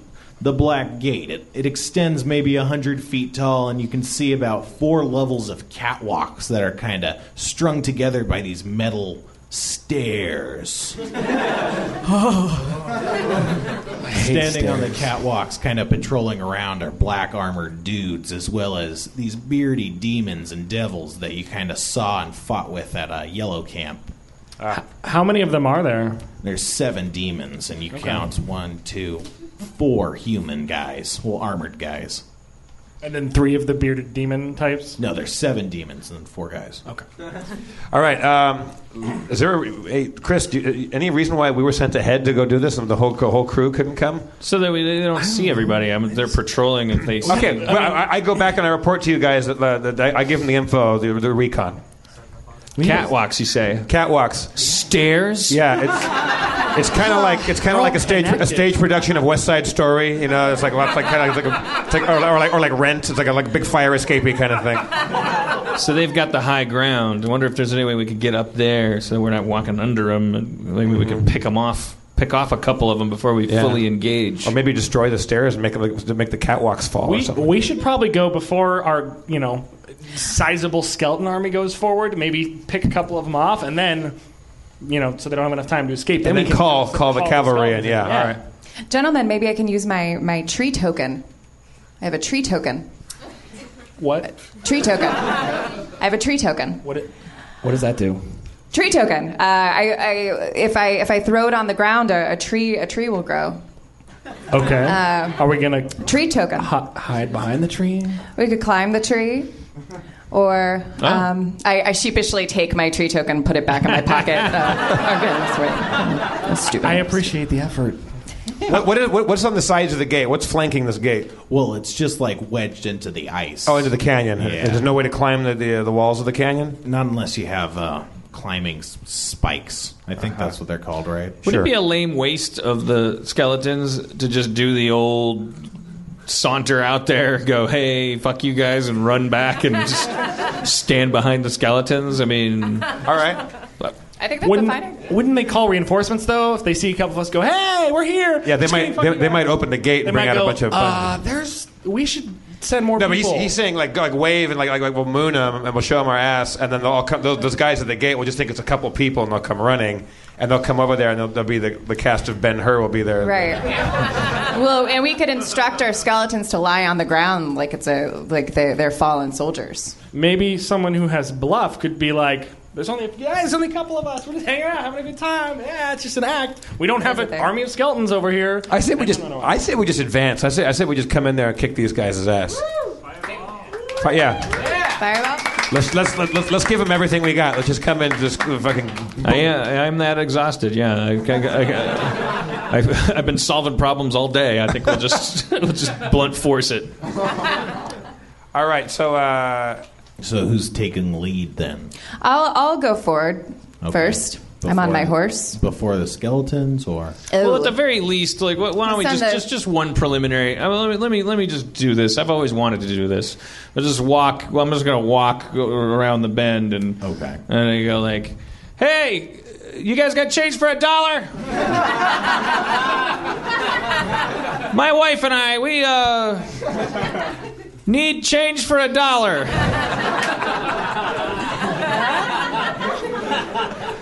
Also, look at this tree. Poof. All the guys on the wall kind of like turn towards you, and they're looking at you, and the bearded devils kind of hold out their arms, and they start to be wreathed with flames. All right, see, I'll be over here. Bye. And then I retreat like a coward. Okay. And I walk to behind the skeleton army, and I read a book. You hear the crunching of footfalls, and then the 4 armored men are upon you. They've managed to scramble down this gate and chase you guys down to where you guys are. I general the skeletons into kind of a Thermopylae, Spartan kind of thing to close off the pass, Okay. Nice. They seal off the pass, but these guys are approaching. Right. They're going to let them clash. Yeah. That makes sense. Do the demons see the 40 skeletons and they're just like, fuck it, we're going to keep going? Yeah, Okay. They don't give a fuck. They're very confident. They're just demons. What does my power bracelet do? It just gives you +2 strength. Okay. It's included on your stat block. Yeah, okay. Fun rules. All right. You see your skeleton army kind of engage with the enemy. These human guys in armor kind of clash, and the skeletons are actually really well trained and magical and cool and stuff. But 2 of them manage to just slice the 2 of the guys in half. Yeah. And the other 3 don't manage to do as well, and they just kind of poke at these armored guys. But only 5 can get in right now. But then the rest kind of have them surrounded. And the armored guys see that they're gonna lose, but the skeletons aren't going for the final blow right now. They're just surrounding them. All right. I jump in with my flaming sword and attack the nearest armored guy. With your flaming sword, you jump into the fray, but you trip over a femur of one of the skeleton swords.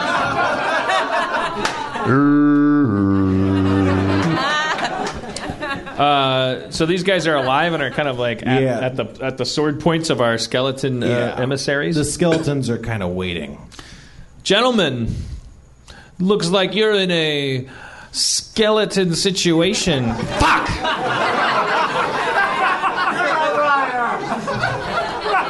We can't use Bon Voyage again.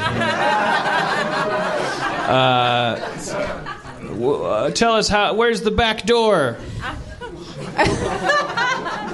What? Is there another entrance to the temple? I mean, what?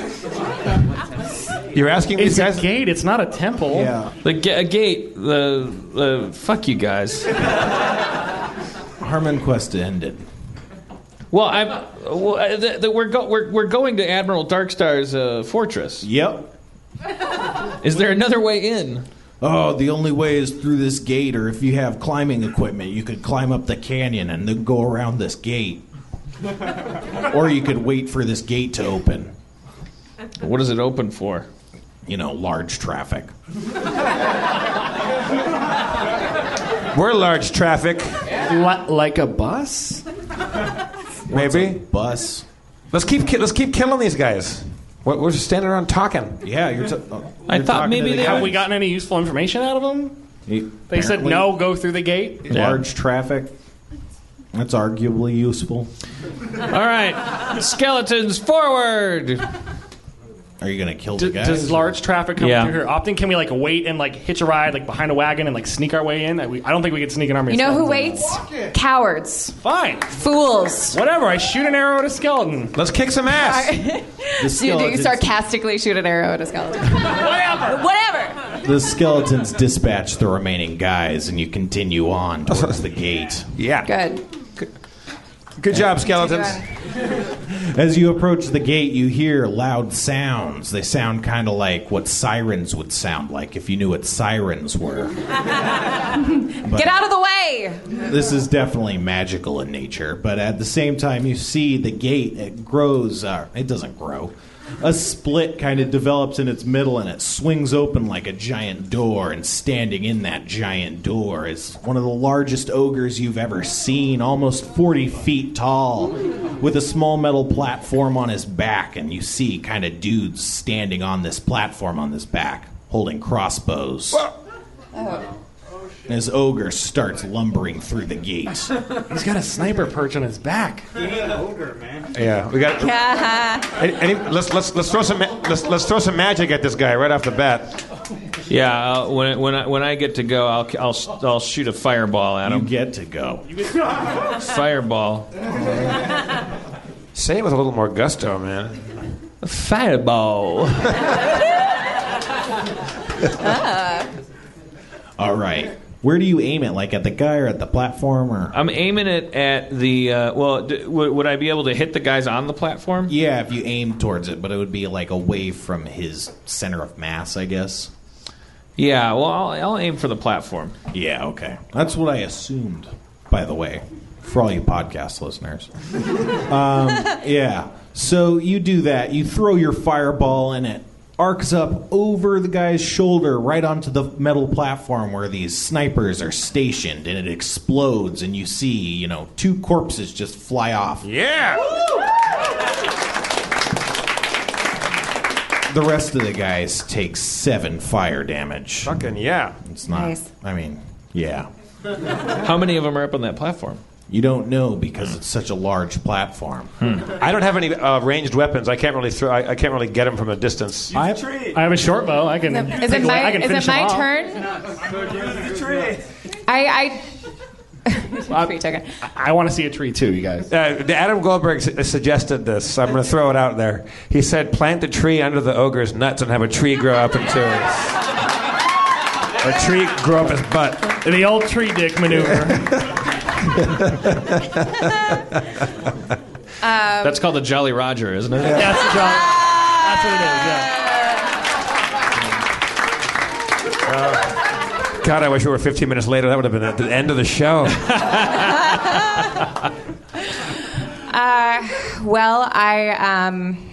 All right. Well, how close can I get to the ogre? You'd be able to get to where it was standing if you ran. Okay. But not if you walked. Well, I'm on Coco. I gallop over to the ogre. I look over at Sharpie. I give him a wink. Something's about to happen. I gallop up to the ogre right between his legs. I gulp. I reach for my quiver for a second, and then I'm like, no, just do this. I take my token and I throw it at the ground between his legs, and I say, "Who's the sap now?" I'd like to see you die.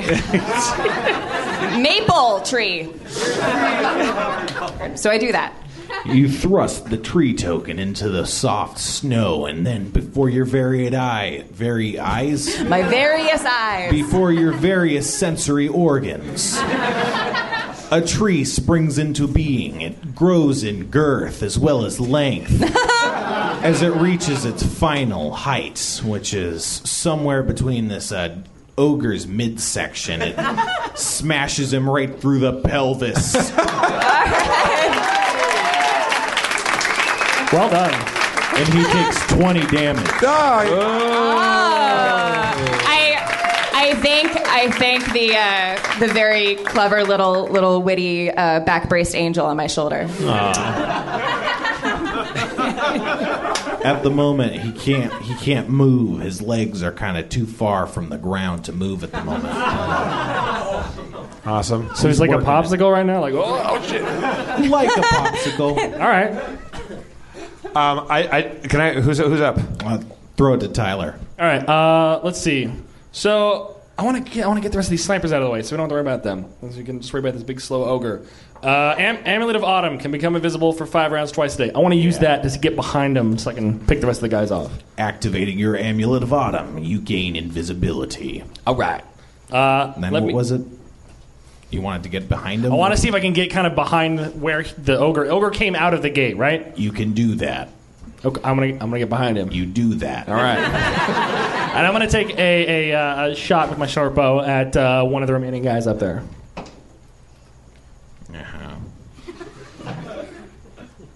Yeah. You strike the guy not directly in the shoulder. Indirectly in the shoulder. He takes 7 damage. Nice. Did you add the 1d10? 4. It says I get 1d10 damage. Oh, yeah. No. Thanks for reminding me. You're welcome. Hey, man, I don't have to learn all the rules. I'm helping. I'm just telling everyone. That's why it's literally written on the sheets. So I don't have to memorize everything. Anyway, that's an extra 7 damage. So I said 7. 14 damage. Yeah. What's the damage to the player dungeon master relationship? I mean, the relationship? I don't know. Moving on. Just go. It's dead. It's purely platonic. Anyway. Who's up? Not the ogre. It's your turn. I take a flaming far sword and swipe at the chest of the ogre. Is the far sword long enough to do that? Yeah. Okay. It's far. Flaming far sword, swipe. Swinging your flaming sword, you unleash a crackling arc, whatever, of windy, flaming energy, and it strikes him, does it? Yeah, it strikes him whoop, whoop, directly in the chest. Yeah, the chestal regions. Dealing. That's 1d10 plus 1d6 plus 4. Plus 4? Yeah. 10 damage. Yeah. You're right to applaud that. He seems a little worse for wear, and then, you see a couple of the snipers remaining take their positions at the edge of his thing, and they fire down on you with crossbow bolts. Yeah. So, Sharpie, you get hit with one of these bolts. And as it strikes you, you feel caustic burn as acid seeps into your skin. You take 5 burning damage. Look at you made him make a poopy face. Acid will do that to you.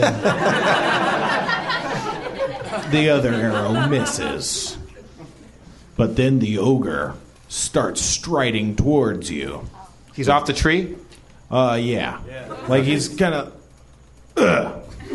starts striding towards you. Like that. All right. Yeah. But I mean, it took all that effort to get off, so that's it for him. That's his turn. I love it. Did the tree go up his butt, or no? It just kind of you want to be technical. It caught him right in the taint. Right. There was a bit of like wooden penetration, just not like that.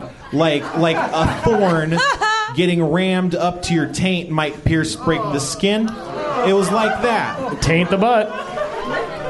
He's moved past it. But that's like his prostate muscle, right? Like, yeah, no, he's coming loads.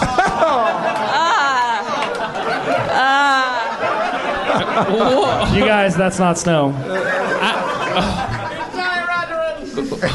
We just made an ogre come by ramming a magical tree into his taint. I put that on my resume. Does he get sleepy? No. Does he want to take a little nap? No. Does he want nothing to do with us now? Should we just leave? We should just leave, right? I mean, he's pissed. I asked him about his feelings. Is it Sharpie's turn? Yeah. Oh, jeez. That's whose turn it is. I mean,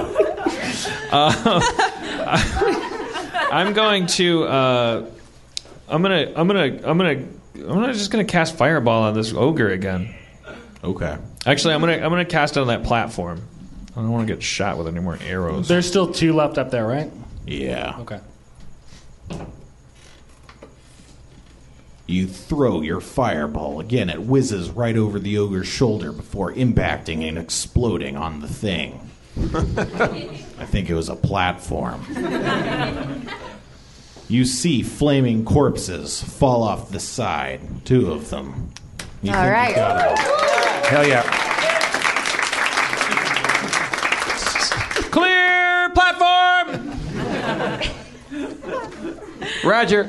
All right.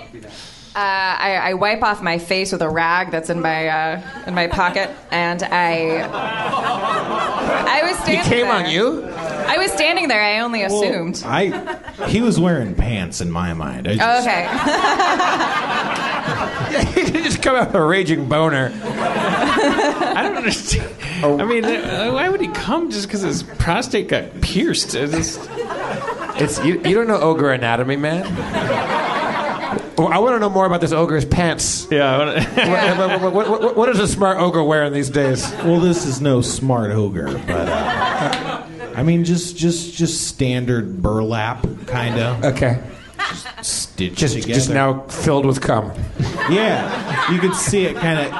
Burlap's not. All right. Well, It's meshy. It's a porous material. Yeah, exactly. I only wipe off my face because it's covered in perspiration because I've been riding my horse. I'm going to I take out my my speedy longbow.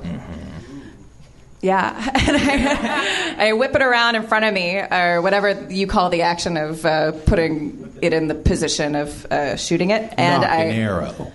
Sorry? You knock the arrow. I knock the arrow. I'm going to knock a fiery arrow at the ogre's face. And so I do that. You launch a fiery arrow right in the ogre's face. And it strikes right there. Dealing 6 fire damage. Nice. Nice. Go get him to Berg. All right. So this tree that kind of grew up into him, he hopped off it, but like the tree is still mostly in shape. Oh, yeah. Okay. You want to jump on? I kind of want to get on the tree and then leap onto him. Go for it. I want to do that. Let's do that. You're invisible right now, right? I shot an arrow, so I broke invisibility, unfortunately. Yep. Every time. Whatever. He's worried about you. You shot a firing arrow in his face and knocked his prostate. So he's like, I'm after you. You know what, Chris? He's not worried about me. I follow your heart. You're do what I have to. more analytical this week than you are normally. Just go with there. Strangely. Can we hear a couple lines with the daughter of Blue before you go up there? Her hands are so small. I don't know. That's enough. I just wanted to. I know. I want to hear the rest of this thought. And I want to know if we're learning about Tyler's sexuality. So small.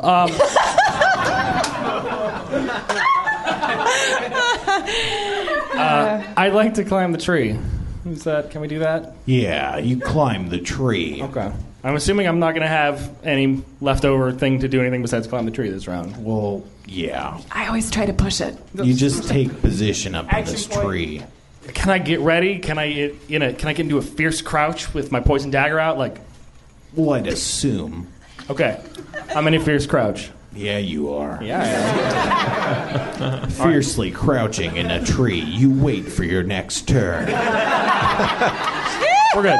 I run at him and do a power attack with my sword at his like Achilles tendon. Hacking at his Achilles tendon with your flaming sword, you do so, dealing 12 damage. Yeah. He kind of falls down to one leg. So I kind of now he's just lower for him in the tree. Maybe I can like jump on his back, climb up to his head, and start stabbing at his Awesome. ears. Yeah, I like it. Yeah. Well, it's his turn. He reaches down and swats at you, Quark, who's stabbing at his knees. Achilles tendon. Whatever. Those. Isn't that where those are? No, below your calf. I took classes. No, it's I know where it's in the taint. But he fumbles around. He has a hard time, grabbing at you since you're so tiny. Yeah. And he doesn't. Sweet. So he gropes about but fails. He's got a big load in his drawers right now. He's got a lot to deal with. He's got a big cut in his chest. He's on fire. He's got a sliced heel. Tree to the We're ass. sending the most confusing signals right now. Poor guy just had the biggest orgasm of his life. Putting it at Sharpie's turn. I want to use my arm. No, I don't. I don't want to use my armlet. Can I just cast Fireball on his face again? What level are you? No, you only have 2 level 3 spells, I think. All right. God sorry, damn it. everybody. It's all right. Don't be sorry. It's not you. I want to get out of here just as much as you do. I'm gonna cast Jump and see if I can jump up onto the ogre, just to make Krista Berg mad. Casting Jump, you leap astride the ogre, right in front of Krista Berg. That's my spot. I'm gonna jump there. Stay in your fierce crouch. Is that my move? Yeah. All right. Okay. I crouch fiercely. You son of a bitch. Do I have more than one tree token? No, that was it. Oh. I know, guys. I'm sorry too. Is it your turn? I'm sorry. Yeah, I'm sorry. Yeah, Go ahead. that's okay. You're going this way. I am going to use my armlet of summer to heat up metal. Okay. I'm going to heat up the steel that I have in my possession, throw it into my backpack. What steel? You just have a plate of steel? Yeah, for striking out, for starting fires. Okay. Crouch. I heat up the steel. I throw it into my backpack. Okay. I create I cut a little part of it. And I tie. It'll get there. I tie my rope to the strap of the backpack, and I create a souped up. Who fought Goliath? David. I like a Who fought Goliath?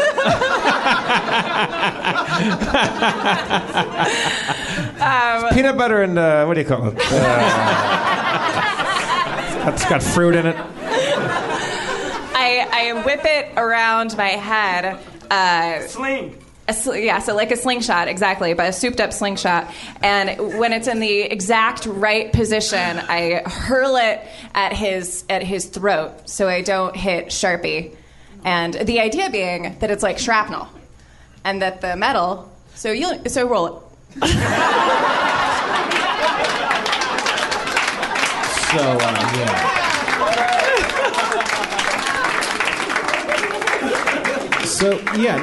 You do that.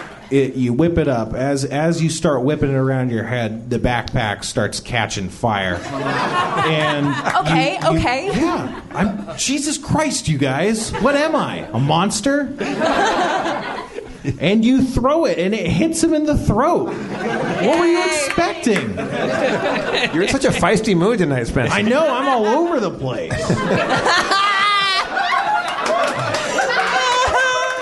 I don't get it. Dealing 11 damage. The ogre clutches at his burning throat. I gotta say, I didn't think that was gonna work. Just time-wise, she accomplishes so much in a turn. It's like watching a PBS show. She makes a rocking chair and then sits in it, makes lemonade, and then invites the enemy to drink the lemonade. But then, I guess I'm jealous. Yeah. He just claws at his throat as it's on fire. That happens. Finish him to Berg.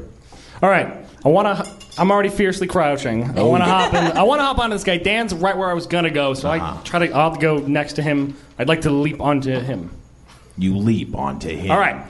Is there any way I can get up to where his head is and throw rope down so we can get everyone up and everyone can just beat on his head? Yeah. Let's do that. You do that. All right.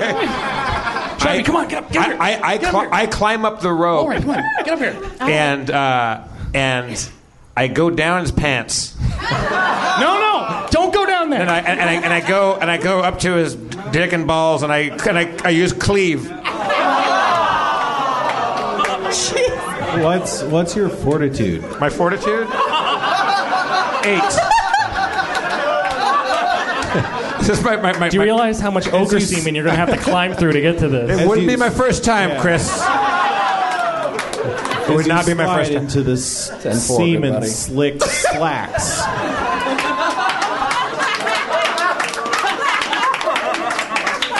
You are overcome by the overcoming smell. Did you find yourself too nauseated? Oh no! I just keep sliding down the pant leg until I come out. And I come out, and I do one of those like Laurel and Hardy. One of the you need to cut your way out of these pants. He's on one knee. You got to cut your way out of these burlap pants. No, I came down the other one. Yeah. All right. That did not go as planned, you guys. You should have stayed in his head, man. I didn't expect Ogre Come to be that overwhelming. Lesson learned. Ogre Come. Ogre anything is putrid. Live and learn. Yeah. Well, indeed. Sharpie, finish this guy. Come on. No, first he punches Sharpie. Oh no. Isn't Sharpie on him? Is he like Sharpie takes 12 damage. Oh! Whatever. I have a thing called the Rod of the Serpent. What does that do again? It turns into a serpent. There's a time and a place for that. What did somebody yell out? Throw it down his pants. I'm not going to do anything clever. I mean, I'm on his head. I just want to... I'm not a real bladed weapon kind of guy. I'm just looking for a quick... Did you climb up when you're on his head with us? Yeah, I'm just going to do... Can I do a Scorching Ray on the back of his head? Right where Ving Rhames' Band-Aid would be? Casting your arms in a magical manner, you unleash a blazing, scorching ray directly into the... What was that part of his head you mentioned? It's where the nape of his neck. Right in the nape of his neck. And it burns. And it burns. Dealing 16 damage. Yeah! You can kind of see through all this burned flesh and skin his exposed spinal column, and he kind of... Is he dead? Yeah. We did! Ladies and gentlemen. Oh, sorry. I got the wrong thing. Keep it grabbing. Thank you for coming to Harmontown. Blew it. Thank you so much, everybody. Thank you, Tyler. Thanks, guys. Thank you, Levi, for coming up. Anatoly. Adam for the great line. Everyone else we spoke to. Erin McGathy. One more time for her, please. Thanks so much. Spencer Crittenden. I'm Jeff Davis. One more time for your mayor, Dan Harmon. Thanks, Bill. Thanks for the sticks, Bill. And thanks, Seek Donnelly, for all of your free comic book stuff that was on your seats when you came in here. And God bless you, and we'll see you next week.